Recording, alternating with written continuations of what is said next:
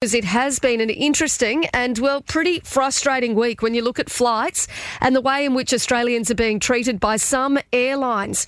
That was in the spotlight when Alan Joyce defended his leadership of Qantas after a year of bumper profits and surging complaints as the group revealed that it's holding an extra $100 million in unused Jetstar flight credits that hadn't previously been disclosed. Now, he appeared before the Senate Committee on the Cost of Living, and the outgoing CEO claimed that flight prices were trending down and that his airline had the best cancellation rate of all the major airlines, while admitting others like Rex, that they didn't, and that Rex were a bit better. Now, it doesn't really feel as though we're being treated as fairly as what we would like in regional Australia. And I know that we're a capital city here in Darwin, but it is bloody expensive to fly. And then you go to Central Australia and even more so. Now, joining me on the line is the CEO of Tourism in Central Australia, Danial Rochford. Good morning to you, Danial. Good morning, Katie, and good morning to your listeners. Danial, have you been watching the Senate hearing, and did you hear what Qantas had sort of said throughout the week? I've been obviously keeping a close eye on that, Katie, and as you know, Tourism Central Australia have been fairly vocal on the issue of airline and especially the costs of airfares to and from our region. Yeah, and I guess this is the problem, isn't it? You know, we don't feel as though like we're treated all that fairly when it comes to the cost of airfares. Oh, look, I think that's a fair statement to say. To get in and out of Central Australia at the moment is very prohibitive, and that's really strangling our tourism industry. And we have been calling for some time now for greater competition, to be looking at new ways of doing things. And to the Northern Territory government's credit, they've recently released that Tourism Aviation Attraction Fund, which we're hopeful will deliver some good results for Central Australia. Yeah, any update on that at this point in time, Danial? Look, I think from what I understand is the government, the Airport Development Group, are holding commercial discussions with a variety of airlines, and so hopefully something will come from that, Katie, and that's what we were hopeful. 3-4 months ago we were calling on the Territory government to roll their sleeves up, and this is exactly why we were calling for that, to get new players in the market.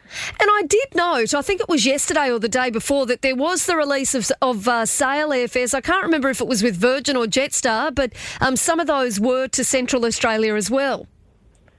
Yeah, but I literally 10 minutes ago booked a airfare up to Darwin, $700 return on a 2-hour flight, and that was using our residents' promotion fare. So to buy a normal fare for a tourist to go from Alice Springs to Darwin would have been $900 for a 2-hour flight. Oh, that is appalling, isn't it? It is, and that's the challenge that we've got to deal with as rural and regional and remote Australia. We need to see this change. And look, I've been watching very closely this discussion around Qatar Airlines. Yep. That's a perfect example, Katie, where I think the government has got this wrong. I think the opportunities to open up our skies a little bit further, to encourage greater competition. In everywhere else that we hear competition is good and anti-competition is bad. But for some reason in the aviation sector, the government has made this decision that that's not correct, and they have restricted Qatar Airlines to come in.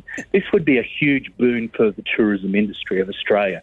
And I think the government's got it wrong. Yeah, I agree with you, because we know, so for those out there listening that aren't aware of this, an expansion of Qatar Airways operations in Australia could have driven down fares by as much as 40%.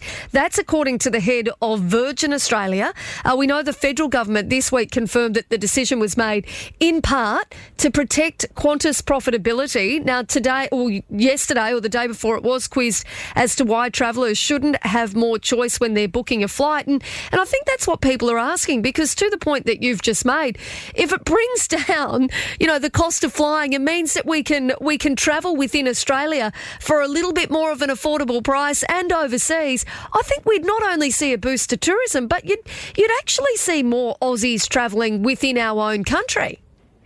And of course, the irony here is that Qatar Airlines' partner in Australia is Virgin Australia. Yeah. So Virgin would have codeshare partnerships as well as they would benefit from the fact that they would have extra passengers coming in on the Qatar Airlines flight.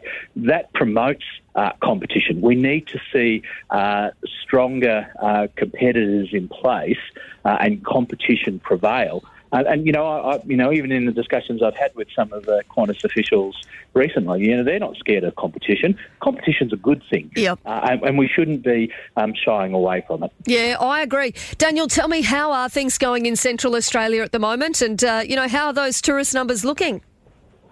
Look, it's certainly, again, that tale of two stories. We're not seeing the drive tourists come through as we have seen in previous years.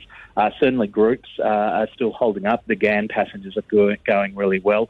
Of course, we're leading into a number of our major events, with kicking off with the Red Centre Nats, and then going into Desert Mob, Desert Song and the Desert Festival all throughout September. So it's going to be a big September here in the Red Centre in the coming few weeks. It sounds like it. And, when are you coming to Darwin with that expensive airfare, mate? In